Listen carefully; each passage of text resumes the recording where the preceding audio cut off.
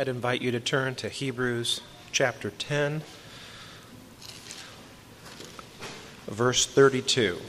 And please stand and join me.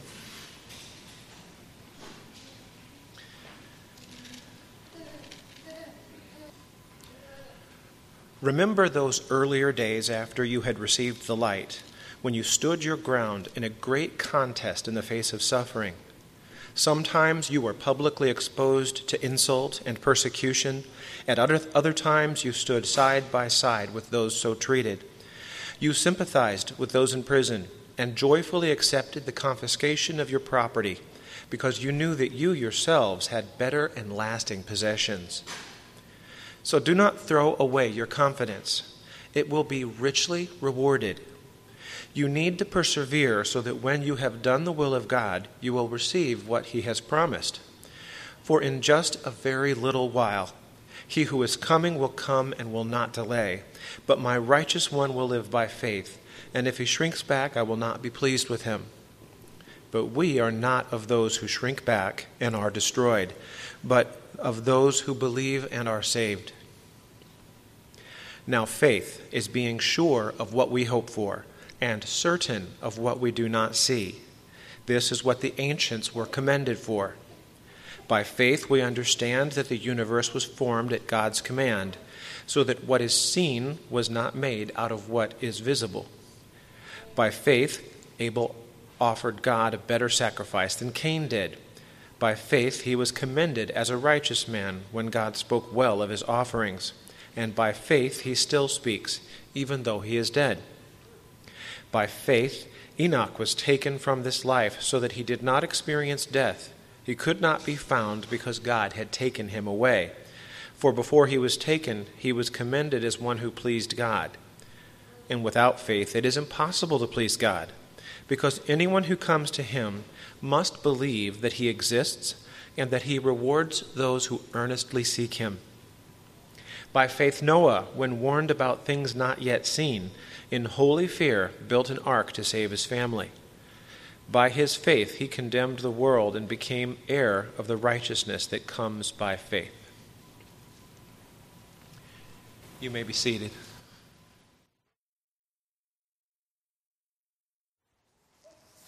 Lord, I pray that as we study this faith chapter together, we become more of what you intend us to be.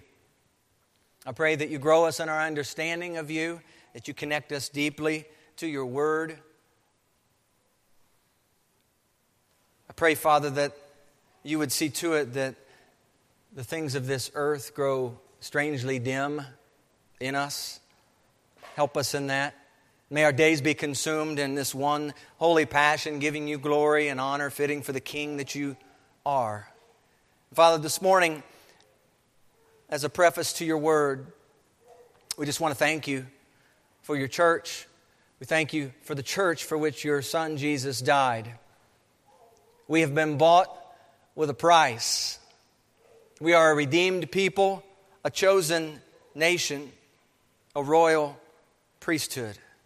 And as such, Father, I pray that this people here would seek to please you with their lives. We pray this in the name of Jesus. Amen. I want you to imagine this morning what it might be like growing up in first century Judaism. That's what you know. That's your context. First century Judaism. So you would know all about animal sacrifices. You would know about blood. You would see lots of blood. Strict adherence to the law in all things. 3 annual feasts were mandatory for attendance in the holy city. Sabbath days held in high regard. Rabbinical teaching, temple worship. Only certain foods were deemed clean and okay to eat. Yahweh God is feared above all things, so awesome, in fact, that His name goes unmentioned. And then the Logos burst on the scene. John 1:14. The Word became flesh, and He dwelt among us. He preached and taught the words of God. In fact, John's Gospel says that He came declaring God. People wanted to know who God was. All they had to do was look at Jesus. He was the icon, the exact representation of God. He spoke what the Father gave Him to speak. He did what the Father gave Him to do. He preached a startling message early on in His ministry, saying that unless your righteousness exceeds that of the Pharisees and the teachers of the law, remember, those were the ones revered in that day. Unless your righteousness surpasses these folks, you cannot enter the kingdom of heaven. I'm sure that message caught the attention of the people. Jesus went on to the cross. He was buried. He died. He was raised. And by the way, that's the core of the gospel, isn't it? Jesus died, He was buried, He was raised. Let's never forget the core of the gospel. He was raised just like He said He was going to be raised. Jesus came to fulfill the law, not abolish it. Remember, Jesus is the one who said to the people, you've heard it said, but I tell you. You've heard it said, do not murder. And Jesus says murder is not simply the physical act of killing someone, but murder begins where? The heart. If you are angry with your brother. The act of committing adultery in the law was the act itself. Jesus says, if you've but looked at a woman with lust in your heart, you've committed adultery.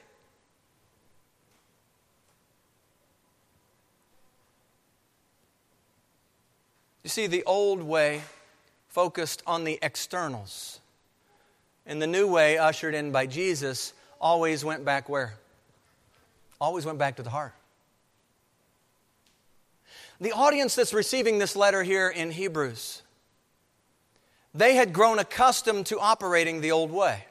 Let's not forget this.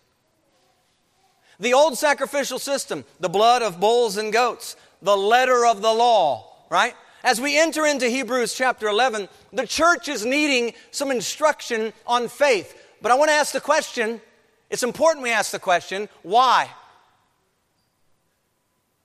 2 verses previous to 11:1, we see the quote from Habakkuk in 38 of chapter 10. Now the just shall live by what? Go ahead, you can say it. Faith. The just shall live by faith. We've been going through this year a theme of anchored in someone better, going through the book of Hebrews. And we've seen to this point, as we've gone through our study, we've seen that Jesus has been shown to be better than the angels, better than Moses, better than Joshua, better than the earthly high priests, better than the Levitical priesthood, better than the old covenant. In fact, Jesus Himself issues in the new covenant. His sacrifice is better than that of bulls and goats. Jesus is better. The new covenant is better. We've got those truths up to this point. So having explained to the listener over the first 10 chapters how superior Jesus is to all others, and having effectively demonstrated the superiority of the new covenant to that of the first covenant, the question that's left hanging in the balance for the Jewish listener is this: how am I going to implement this Jesus Messiah into my life? By what means do I assimilate and incorporate Jesus Messiah into my daily living? How does that work? I love what Ken West says in regard to this in his commentary. He says, really, this is the rub for the Jew. The Jew would attempt, because this is what he has known, the Jew would attempt to merit salvation wrought out on the cross by Messiah by the performance of good works. That's the only method that they knew. He says the Judaism of that day was an ethical cult. It taught salvation by works. It was therefore necessary for the writer to prove to these Jews that salvation was by faith and not by works. See, sometimes what we do, we get so focused on a passage, and this is a familiar passage that we're entering into. Sometimes we fail to remember the context in which it's written. There's actually a reason why Hebrews 11 is where it's at in the letter. So this lengthy discourse on faith in Hebrews 11 and continued on a bit into 12, it's needed in light of the audience to whom the letter is written to help them work through this transition. The writer uses, this is so important, the writer uses Old Testament saints familiar with the listener. In fact, the writer is going to hold forth familiar Old Testament scriptures to communicate faith's lessons. And he's going to go in order. Sort of like a redemptive history charting. It goes in order. It's wonderful. It's a beautiful picture. So the structure for the verses to come, here in the first 3 verses of chapter 11, we're going to see that he begins by defining faith. And then we're going to see the remainder of chapter 11 is really providing examples of faith that he's defined in verse 1. And then the beginning of verse 12 then is going to be a call for them to activate faith in their own lives, having seen now what faith is and heard the accounts of the faithful who've gone before them. The call is going to be, when we get to chapter 12, for us to run with endurance this race that's set before us. So contextually, chapter 11 is extremely helpful for a group of people having received the truths of the Messiah and the truths of the new covenant. The old way of living is intended to change completely in light of Christ having come on the scene. He is the way now. He ushers in the new covenant standard of living. He is, the Bible says, the way. He's the truth. He's the life. What's called for is a new way of living. It's important we understand this is not a continuation of the old way, nor is it a modification or simply a tweaking or remodeling of the old way. Jesus brings a new covenant, and that calls and demands that his people walk in newness of life. Newness of life. That's what's called for. You know, I was drawn to a few of the passages, some of which come from Paul, one of them from James. But to the church in Corinth, Paul writes in chapter 5, verse 7, "For we walk by what? Faith, not by sight." We walk by faith, not by sight. Writing to the churches in Galatia, Paul says that a man is justified. He's not justified by the works of the law, but by faith. And I love this because he gives us the object of our faith, but by faith in Jesus Christ, right? Not by works of the law are we justified, but by faith in Jesus Christ. Paul says to the church in Ephesus, "For by grace you have been saved through what? Through faith." By grace you've been saved through faith, and that not of yourselves. It is the gift of God, not of works, that saves you, right? Lest anyone should boast. Praise God, he did it that way. To the beloved in Rome, we see in Romans 3, 21 and 22, "But now the righteousness of God apart from the law is revealed, being witnessed by the law and the prophets." In other words, even though it's now being revealed, this is not necessarily a new thing. It's been talked about. The law and the prophets have talked about this very thing. The righteousness of God through faith in Jesus Christ, to all and on all who believe. And then I love the one that James adds in James 2:26. "For as the body without the spirit is dead, so faith without works is dead also." Faith without works. You know, James and Paul are writing in different contexts. They're not contradicting one another when they speak of faith and works. Paul is talking about what it is to be justified, what it is to be saved, and we're saved by grace through faith alone, in Christ alone. And James is talking to the scattered group who are out and about, and he's trying to help them understand the practical outworkings of their faith. And he says to them, your faith is worth nothing if it's not accompanied by works. And he gives the picture, as the body without the spirit is dead, so it is that faith without works is dead also. The word faith is used in its various forms 24 times in the book, in Hebrews 11 alone. And just in Hebrews 11. Context teaches us that faith is the pathway for living. And what you read in Hebrews 11 is not simply a gallery of faith heroes. You might have known this and heard that said about chapter 11. The inclusion of such men and women as examples is not intended to raise them up on a pedestal. We need to understand this. As though they were some Herculean Christians who excelled above and beyond everyone else in Christendom. I don't believe that's the point. The faith lessons incorporated here in Hebrews 11 are for our learning and edification, for sure. And we, the church, are to walk by faith. And having once lived in the flesh alone, we now have the Spirit of Christ in us and have been called to walk in the newness of life. A change has happened. Listen, a change has happened if we are in Christ. A change. A new way. And the Scriptures blast the news that faith is a requirement for following Jesus. And Hebrews 11 shows us by a plethora of examples faith at work in the lives of men and women, the goal being not that we admire and gawk at them, patting them on the back for their wonderful example of faith.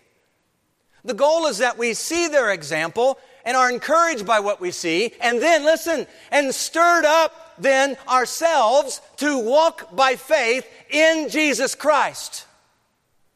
That's the picture. That's why it's here. And isn't that what an example in Christ is for anyway? I mean, we model that the one following or watching might follow. Paul talks about on a couple occasions, he calls the people to imitate him, not because he's something great. Imitate me as I imitate the Lord Jesus. Our lives ought to have something that others would deem worthy to follow. As we'll see here in chapter 13 of Hebrews, the question comes, do we have a faith worth following? Is there something about our conduct that others would see that would draw them to the Lord Jesus Christ? And the question comes, well, what happens when faith is not evident in, let's say, a parent? And the children are left wondering, what is this walk by faith thing? What's this all about? And how does that get played out? Listen, before we dispense, you've got to have, some people just talk out and throw out this phrase, you just got to have faith. You just got to have faith. It's imperative that we're operating and have an understanding of what faith is. It's important that we desire relationship with the Almighty God through Jesus Christ. It's necessary that we have a love for God and His Word above all things. You see, walking by faith is a daily dependency upon God for all things. Practically speaking, faith consists of taking God at His Word and acting accordingly. If you leave here today and you get nothing else, I hope and pray you get that. Faith is taking God at His Word and acting accordingly. And by the way, I didn't make that up. That comes from Romans 4:21. Okay? For this to happen, you need to believe in the God of the Scriptures. You need to embrace the truths of His Word. You need to trust Him with your life. Trust in the Lord with all of your heart, right? Lean not on your own understanding. In all your ways acknowledge Him. Obey what He says in His Word. And you're called to operate this way 7 days a week now. The old way is gone. Behold, the new has come. Listen, the text today says that it's not possible to please God apart from faith. Without faith, it says it's impossible to please Him. So, if we desire to please God with our lives, what we're talking about here over the next several weeks becomes vital. Without faith, we cannot please God. So, a couple questions for the text today. We're going to be looking at 1 through 7 today. 1 through 7 is our task for today. And the first question I believe the text helps us answer is, what is faith? What is faith? We'll look at verses 1 through 3. And then the second question, what are the essential qualities of faith? And we'll see this in particular through the lives of Abel and Enoch and Noah. These first 3 verses begins, now faith is. And that's going to be really the 2 parts. The first part is now faith is, and then the second part is going to be now faith works. And we're going to describe how it works. So, now faith is. What is faith? What we have here is a framework of faith. We have some needful definition of faith. Having just mentioned in Hebrews 10:38 that the just shall live by faith, the writer assumes nothing, moved by the Holy Spirit, proceeds with a faith definition. This is not an exhaustive definition by any means, but it does provide a helpful foundation for the examples of faith that follow in the chapter. So as you're reading about these people later on, examples in Hebrews 11, you can keep going back to the definition. Keep going back to the definition. Keep reminding yourself of what is faith. Here are examples of people who walked by faith, lived by faith. I'd like to give you a few, and some of you, I know we have a wide variety of translations here among us.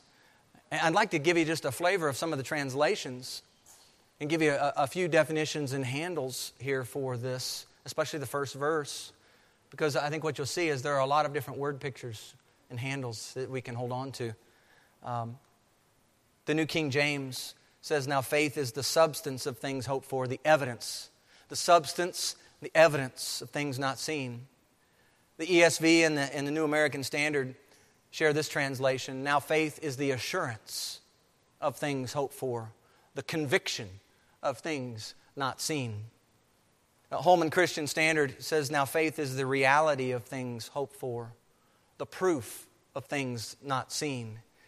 If you have the NIV, it says, now faith is being sure of what we hope for and certain of what we do not see. I was looking on and I found that in the New Living, faith is the confidence. I love that word because it ties in real nice. It's the confidence that what we hope for will actually happen. It gives us assurance about things we cannot see. And then looking at a paraphrase, and it is a paraphrase, but it's a helpful understanding again of the verse from the Living Bible. It asks the question, what is faith? It says it's the certainty that what we hope for is waiting for us even though we cannot see it up ahead. Okay? Some really good translation, paraphrase definitions for faith, chapter 1, or verse 1, chapter 11. West in his commentary says that faith is our title deed. He likens it to our title deed. You think about a title deed to your home. It shows that you own that property. It's a piece of paper that shows that. It doesn't show them the home, but it shows them that you have ownership of that. It's our title deed. Faith is our title deed. A Holman commentary says that faith develops assurance about the things which do not yet exist. And the idea of being sure provides a conviction that what we hope for will happen. Listen, not because we can make it happen, but because God said it would happen. That's really good. I really like that. That's helpful. That's a helpful understanding and picture of faith. Stedman in his commentary says that faith is a sense of assurance within us. He's building off of the NIV translation, just being sure of what we hope for. And he goes on and says, it's also faith is a certainty that there are realities which we cannot see with our physical eyes. We're certain of what we do not see. Kent Hughes has a couple terms in his that I thought were helpful in terms of thinking through this definition. As to the assurance of what we hope for, he says that faith has a future certitude, a future certainty to it. And he goes on and says, as to the certainty of things we cannot see, he says faith has a visual certitude attached to it as well. So there's this future, a hope for what's to come, and there's also a visual certitude. We are certain. Even though we can't see it, we're certain. And we're certain because, not because we just want to, in our own self, make it that way, but we're certain because of the one who has spoken to us and said this is what's going to be. And so all of the examples that follow, I want you to think about some of these definitions, some of these handles. Blackaby speaks of faith, and he says faith is confidence that what God has promised or said will come to pass. Sight is an opposite of faith. Your faith does not rest in a concept or an idea. Faith must be in a person, God Himself. Faith is only valid in God in what He says He is purposing to do. In what He says He is purposing to do. If the thing you expect to happen is from you and not God, then you must depend on what you can do. That's pretty interesting to think about, consider. Do we depend upon what we can do, or are we depending upon what God has said He will do? There's a difference. An infinite, holy, almighty God and a finite, mortal, decaying human being, limited in what we can know. You know, there are lots of people, and you've probably heard them, lots of people say they have faith. The problem oftentimes is twofold. One, the object of the faith rests either in themselves or in another person or thing. And secondly, the pathway of faith is oftentimes misguided. See, because living, and we'll see this unfold a little more as we go through Hebrews 11. Living by faith doesn't equate to health, wealth, and prosperity. Living by faith doesn't equate to easier living. Living by faith doesn't equate to problems and trials subsiding. Now, I've given several definitions here tied into Hebrews 11, verse 1. Hopefully several word handles, pictures for you to just hold on to.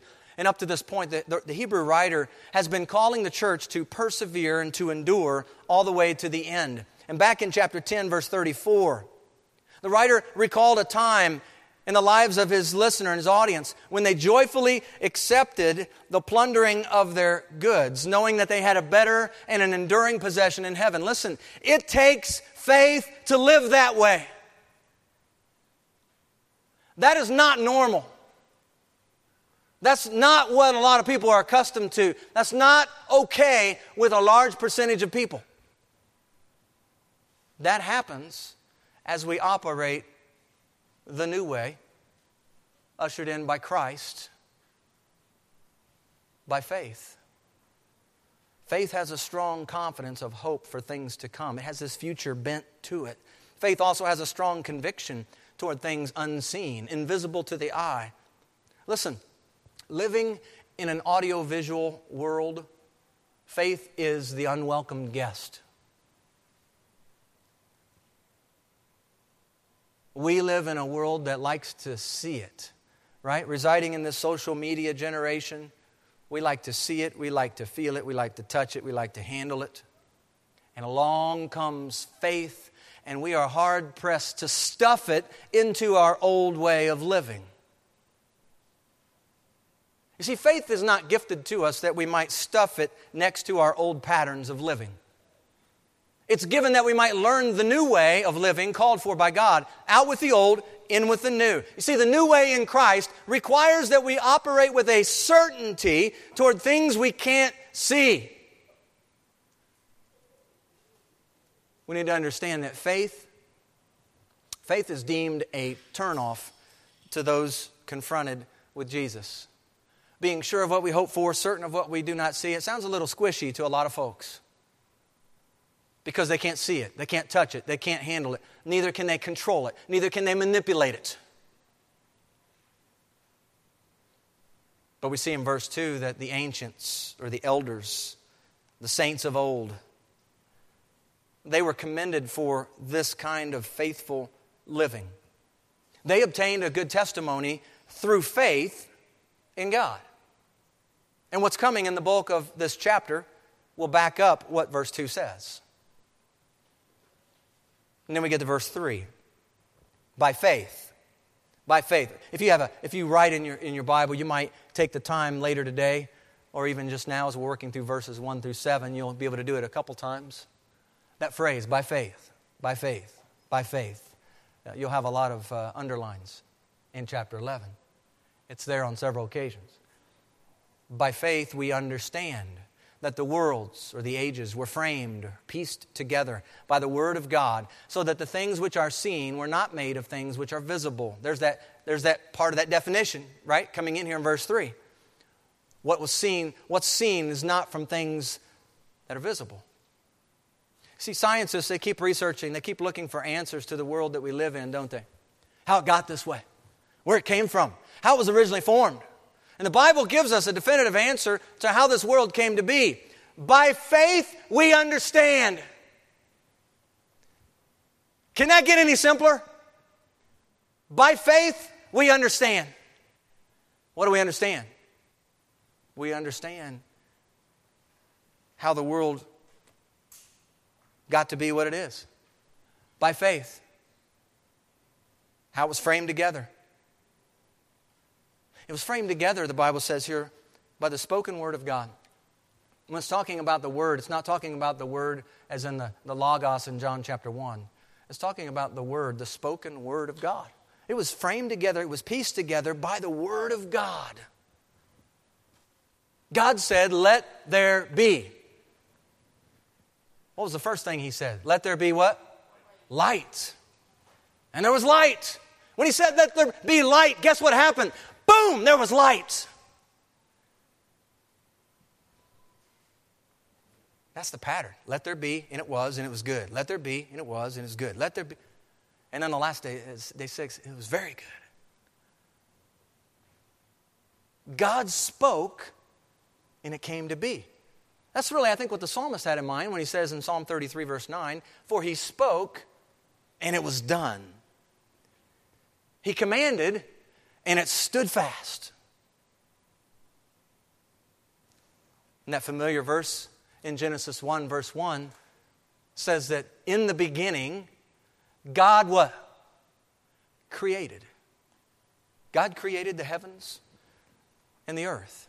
And people say, prove it. How do you know God created the world? Listen, friends. It's by faith we understand how we got here. There was not a one of us around when God created the world. And the ones who were crying out, prove it, weren't around either. It's by faith we understand.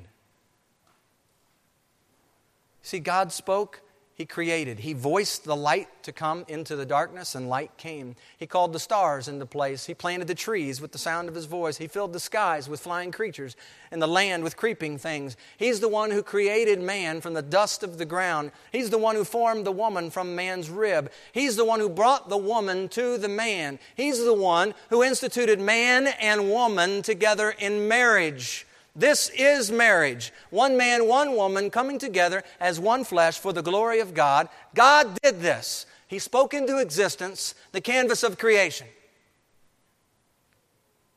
By faith we understand. I find it interesting that so many are searching and seeking for how the world came into being. It really isn't that hard if you take God at His word and you believe what it says.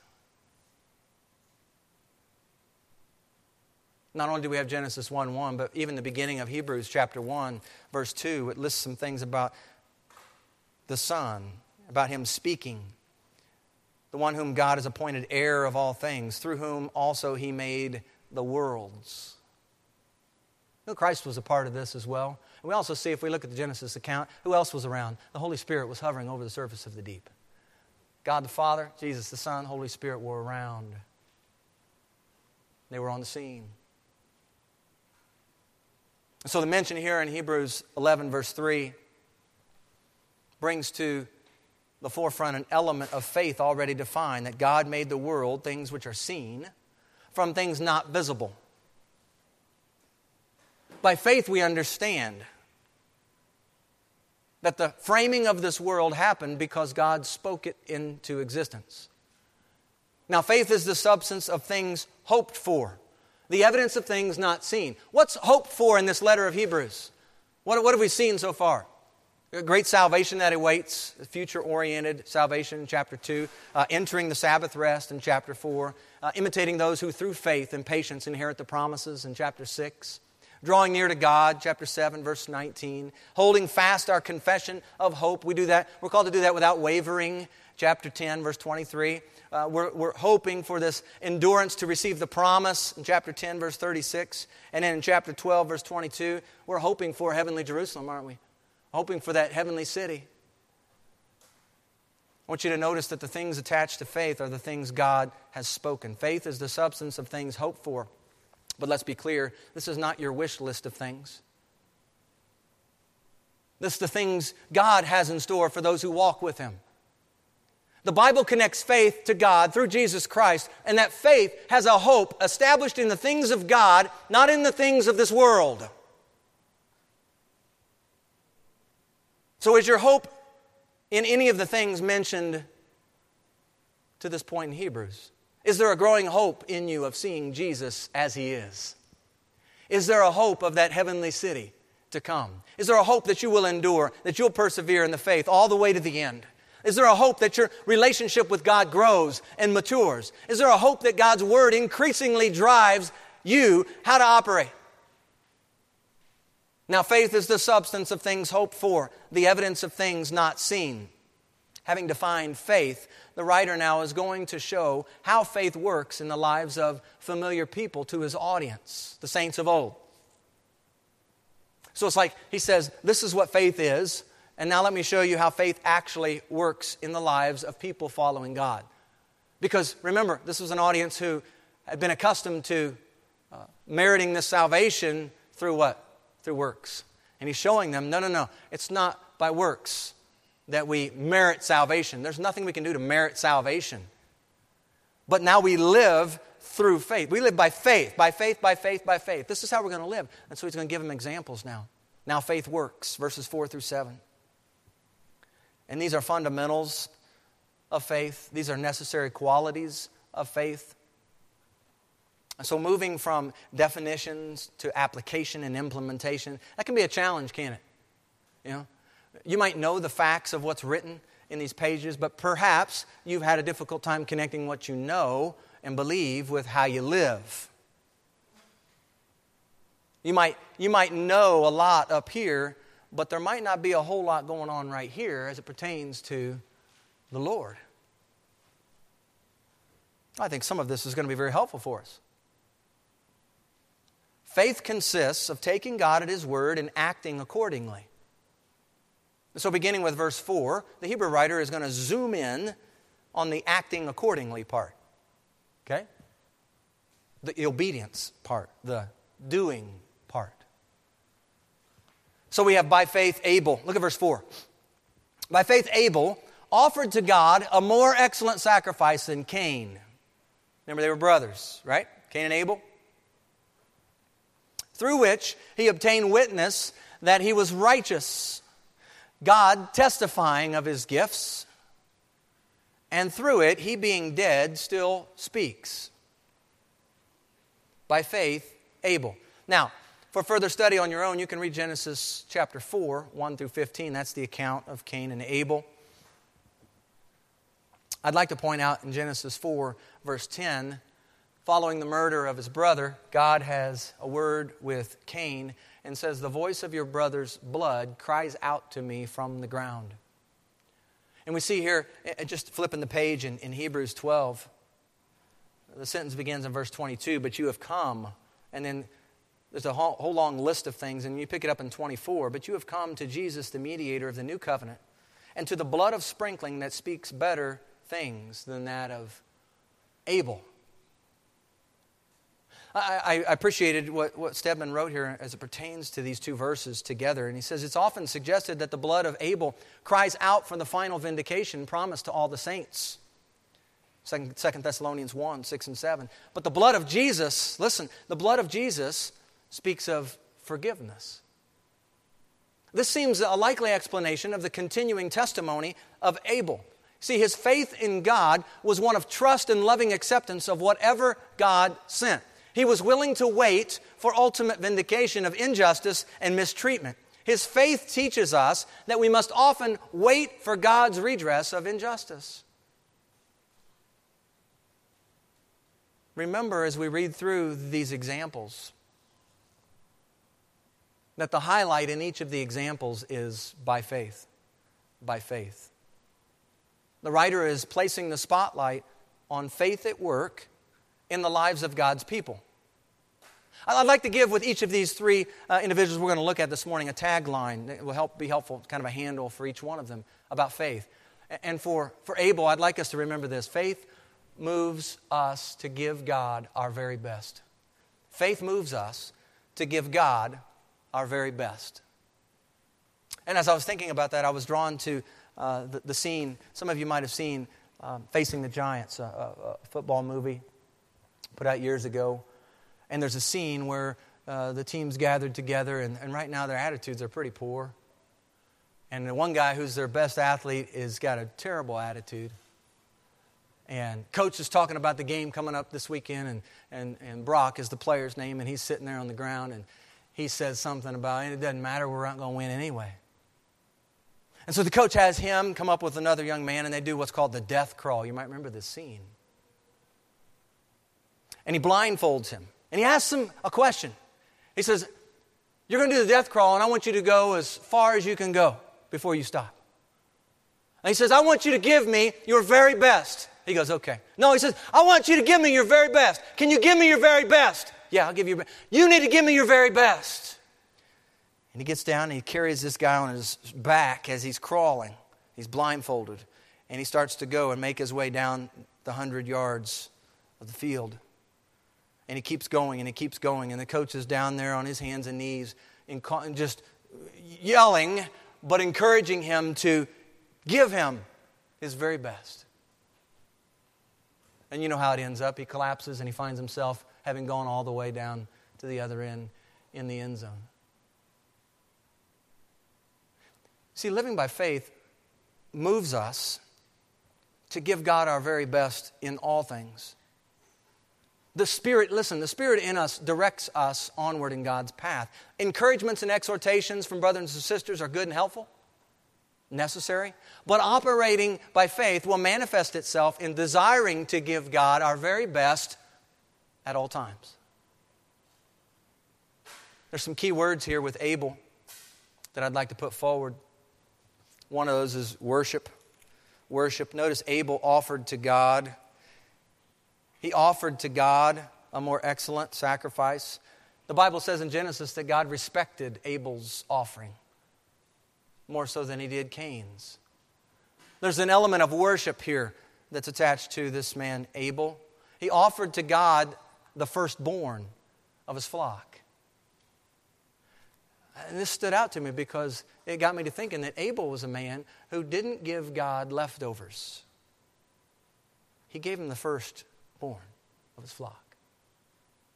He gave, I believe, out of an attitude and a heart that wanted to please the Lord. He had an attitude of worship. You know, I love the prophet Malachi because he talks about this and he condemns the people about this. The people were coming to the Lord and giving him their leftovers. And I believe we see here in Abel, as he's walking by faith, he's offering to God a more excellent sacrifice. There's something there that he's offering in worship that's pleasing. There's also the word wait. As we read earlier, Abel's faith was grounded in God and teaching us that whatever may come our way. Listen, whatever may come our way. Injustice, persecution, even death. God is just. Listen, the Bible says God is just and He's the justifier of the one who has faith in Jesus Christ. Romans chapter 3, verse 26. So faith moves us to give God our very best. Look at verses 5 and 6. By faith Enoch was taken away so that he did not see death and was not found. No one found him. God had taken him. For before he was taken, he had this testimony. I love this. That he pleased God. But without faith, by faith, but without faith, that's verse 6. It's impossible. Sometimes it's important for us to understand word meanings. Impossible here means impossible. That's what it means. Impossible. It's not possible. Without faith, it's impossible to please Him. For he who comes to God, he who draws near to God, must believe that He is, and that He is a rewarder of those who diligently seek Him. For further study on this man, Enoch, Genesis 5, 21 through 24. You can also see Enoch in Jude 14 and 15. His name pops up there in Jude 14 and 15, where he is seen to have a prophetic voice there in Jude 14 and 15. Well, you might know this already, that Enoch and Elijah are two that are taken by God, right? They're taken by God. They're not allowed to see death. Elijah was caught up in a fiery chariot whirlwind. Enoch is taken away so that he did not see death. And we don't know how God took him. The Bible doesn't tell us how. But we do know it says also no one found him. He was taken.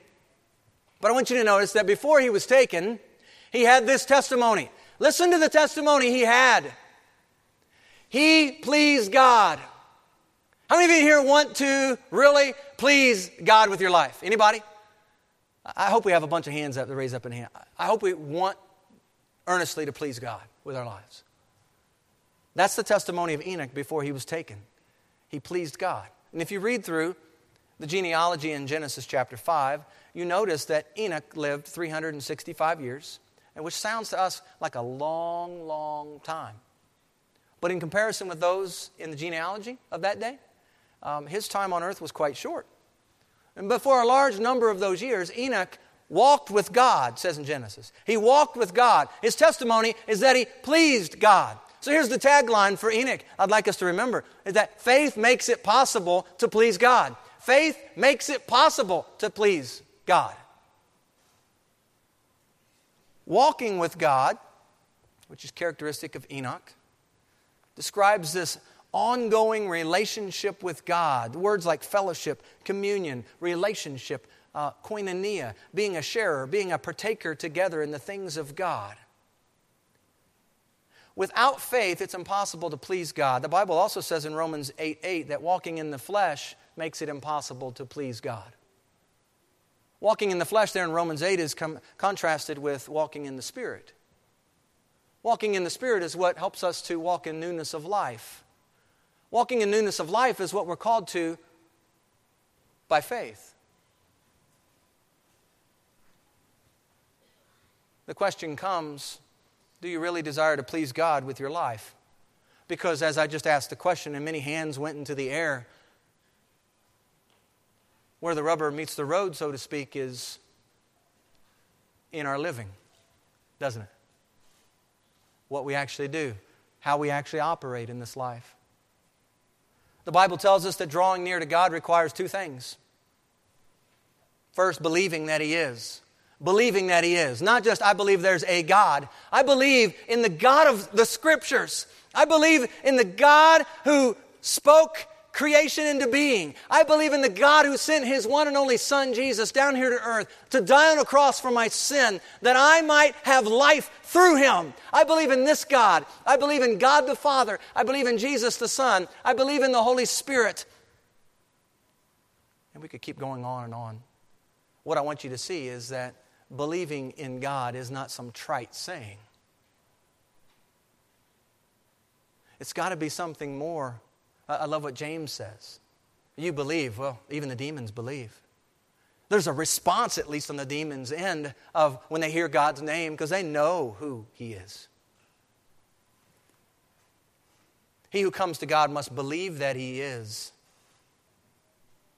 And that He is, secondly, a rewarder, or a paymaster is the literal term. A paymaster. He's a rewarder of those who diligently, He's a rewarder of whom? Those who diligently seek Him. Those who diligently seek Him. Listen, this does not mean He's a rewarder. There's a lot of things we could fill in the blank here. It's not saying He's a rewarder of those who happen to attend church every once in a blue moon.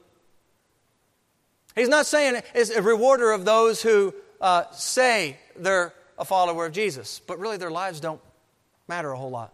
It's sort of like what Jesus says in the Sermon on the Mount at the end.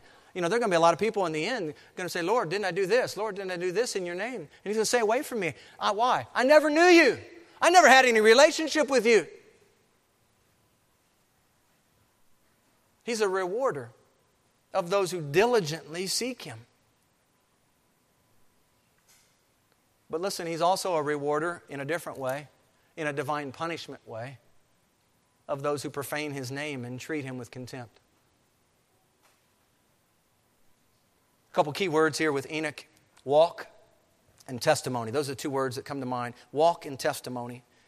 By faith, Enoch walked with God, shared an ongoing relationship with Him.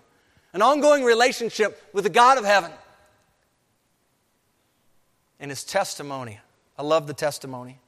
This is the testimony that he pleased God. His testimony before God took him, as before he was taken by God, was that he pleased God. Oh, that would be our testimony, that we too pleased God. Wouldn't it be great, the epitaph? Here lies a man, here lies a woman who pleased God. Is that enough? Is that enough for you?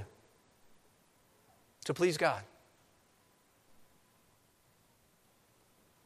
Praise God, it was enough for Enoch. What a testimony. The example of Enoch reminds us that faith makes it possible to walk with God and actually please Him. And we need to understand that your walk contributes to your testimony, doesn't it? Huh? Your walk contributes to your testimony. No walk in the Lord, no walk by faith, no testimony of pleasing God. Your walking with God goes hand in hand with your testimony. Faith makes it possible to please God. Look at verse 7. By faith, Noah, being divinely warned of things not yet seen. There's that phrase, not yet seen. We go back up to the definition, right? Certain words and phrases ought to trigger us right back to the definition. So by faith, Noah, being divinely warned of things not yet seen, moved with godly fear, prepared an ark for the saving of his household, by which he condemned the world and became heir of the righteousness which is according to faith. For further study on Noah, you can read Genesis 6, 7, 8, and 9 when you get a chance. You read about Noah. Well, the Bible says that he's divinely warned. What's he warned of? What's he being warned of?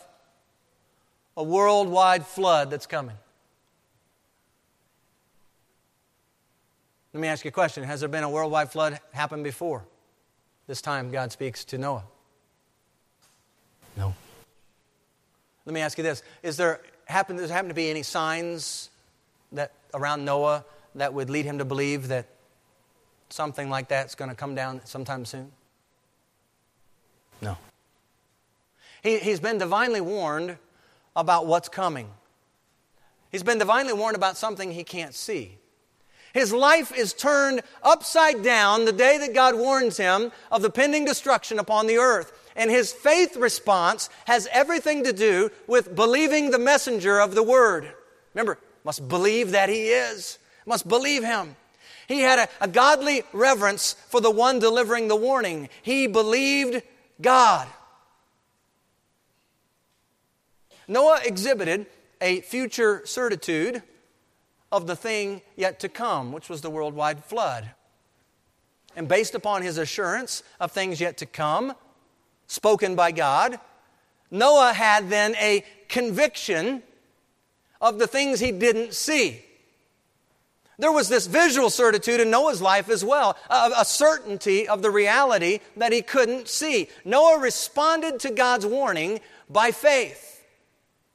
And here's the tag for Noah. Faith is the catalyst for obeying God. Faith is the catalyst for obeying God. Noah builds an ark according to the specs of the Lord. He gives them how this is going to be built.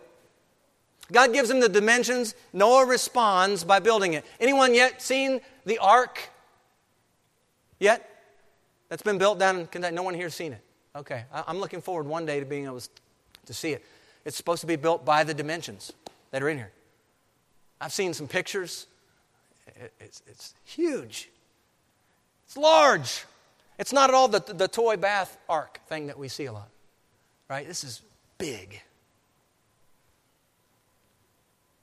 Noah is instructed to build this. And you know, his response is to simply begin building it. The Bible doesn't record for us Noah's concerns over the fact that rain as we know it hadn't yet fallen out of the sky. The Bible doesn't record Noah's complaints about the assignment. The Bible doesn't record Noah's desire to give input on how he might make the ark more suitable for living. No, doesn't include any of those things. But when we read Genesis 6:22, we see something like, thus Noah did. According to all that God commanded, so he did. What's that called in short? Obedience. Genesis 7 verse 5, and Noah did according to all that the Lord commanded him. Obedience. At the end of the flood, God's speaking to Noah and he says, hey, it's time. Get your family out. Verse 18, chapter 8. So Noah went out, and his sons and his wives and his sons' wives with him. Noah obeyed. Noah obeyed. Noah obeyed. When God speaks, Noah responds by faith and obeys God. Noah was moved, it says, with godly fear. Let me ask, when God speaks through His Word to you, are you moved with reverence and awe because of the God who is speaking to you? The proverb writer says that the fear of the Lord is the beginning of what? Wisdom. It's the baseline. It's the baseline of faith and understanding. Fear of the Lord. Noah believed in the God who spoke. He took action in light of the one who issued the warning. By faith, he responds to God's word. He prepared, the Scripture says, an ark for the saving of his household. A lot of times in the Bible, the word save has in mind salvation, spiritual aspect. But here, it's literal, saving. He built this ark, and it saved his household from what was to come. Picture of something that would happen years later down the line in one named Jesus who was going to save. Noah here literally saved his family from impending flood about to come. His building the ark condemned the world, it says. Imagine day after day, week after week, month after month, year after year, he and his sons building this ark that God designed. Over 100 years of building this ark. I want you to think about the response to Noah's decision to alter his course of life by following the commands of God in the midst of an ungodly, perverse culture. Consider the people surrounding Noah and his family. Noah is assigned to build a boat on dry ground. The ocean's not nearby. He's building a boat because God said to. And he's been warned about what's going to happen. There's a worldwide flood that's coming. He's going to destroy everything.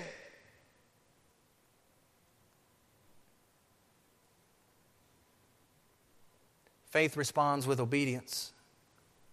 Noah didn't have all the answers.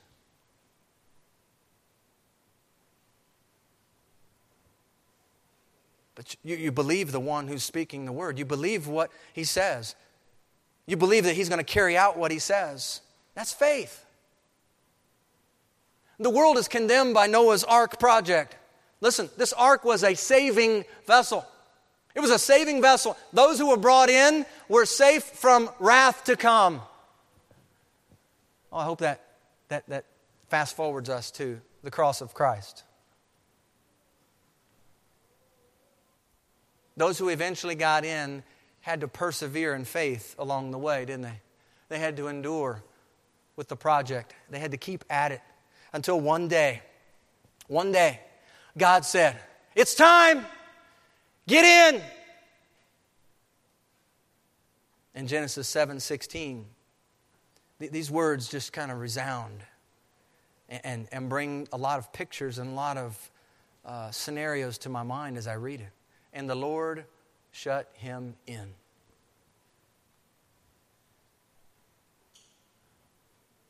There was the day. The ark was done. God said, get in. Noah obeyed, got in, and the Lord shut him in. Safe and secure from all alarm. Protected by the Father's mighty power. Guarded from the pangs of death. Noah became heir of righteousness, which is according to faith, the Bible says. Noah is deemed just. He was deemed righteous before God in his generation. He was a man who, like Enoch, walked with God. And just a few verses away, we see with Abraham, he believed God. And in Genesis 15:6, God credited it to him as what? Righteousness. God made Jesus, who had no sin, to become sin for us, that we too might become the righteousness of God. God adopted us as sons and daughters into His family that we might become heirs of the promise, heirs of God and joint heirs with Christ Jesus. There's 3 words here with Noah I'd like to give you. One is reverence. Noah stands in awe of who God is. Reverence. The second word is obedience. His obedience flows out of an assurance of who God is. And that leads to a rock-solid conviction that His Word is true even though he can't see the thing promised. And righteousness is the third word. Reverence, obedience, and righteousness. Righteousness comes according to faith. And you know, Noah is a man who's called a preacher of righteousness. Noah was called a preacher of righteousness. And the picture that comes to mind is of a man who has a tool in his hand, has truth in his mind, and has a message on his heart. And I'd imagine over the course of 100 years of building, Noah preached a word and preached a word and preached a word and preached a word. It seems to me that there weren't many people, in fact, 0 extra people over that 100-year plus period of time. 0 extra people entered the ark.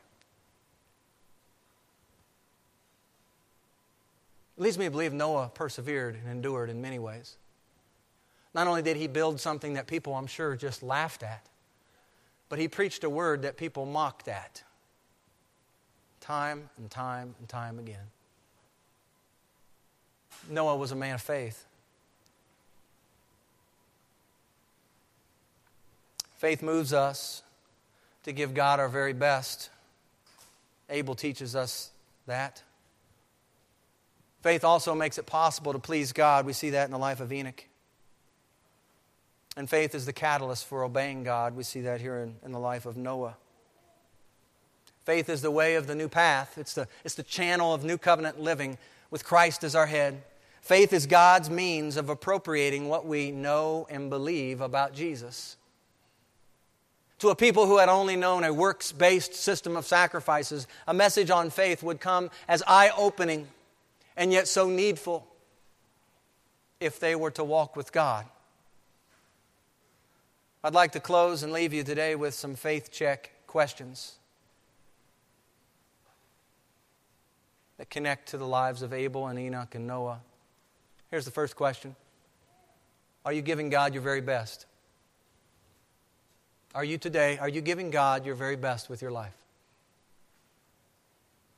And this includes your attitude toward God. Are you giving Him the leftovers in your life? Or are you giving Him your very best? And listen, there's a difference between the two, and God knows that difference. The Bible says that God cannot be mocked. He knows. Second question, are you pleasing God right now? Are you pleasing God right now? Are you walking with Him in right relationship? You know, there are all kinds of things that might be going on in your life right now. Lots of trials, lots of difficulties, lots of hardships, a lot of things hard in your life right now. But I still want to ask the question, are you pleasing God right now?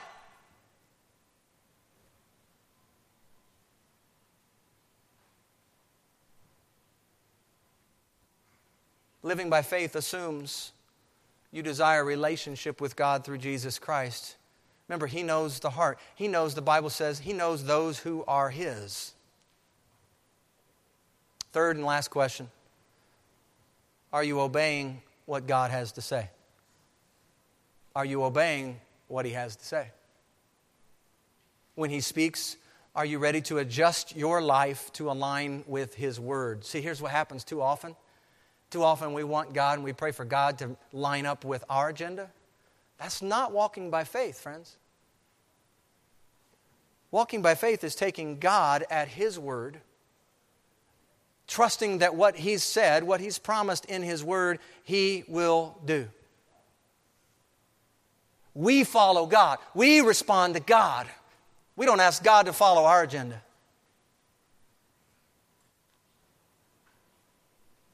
Living by faith always requires a willing adjustment to align with His ways. So who are the righteous men and women of today? Who's going to hear from God and His Word and persevere all the way to the end? Faith consists of taking God at His Word and acting accordingly. How now are you going to live? Let's pray.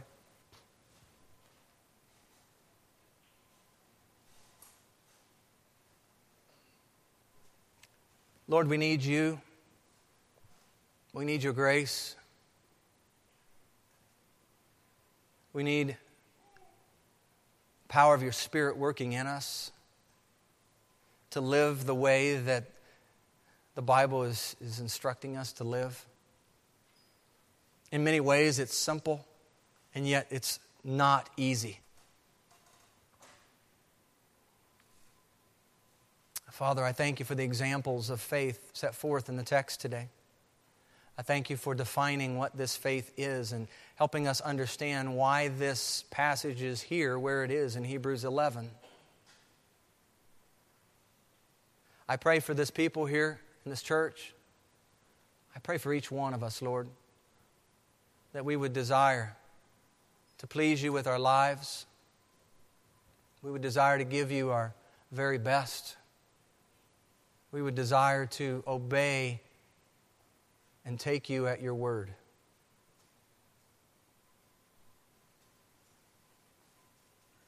Help us, Lord, to align and adjust our agendas to what You're doing and what Your desires are. And I pray, Lord, at the end of our life, it would be said of each one of us that we walked with God and that our testimony is that we pleased God with our life. And may it be said of us, Lord, that we pleased You. We thank You for Christ, who during His days here on earth, that was His objective, that was His goal, and His agenda was to please the Father. May that very same thing be said of us. May we walk by faith, not by sight. In Jesus' name, amen.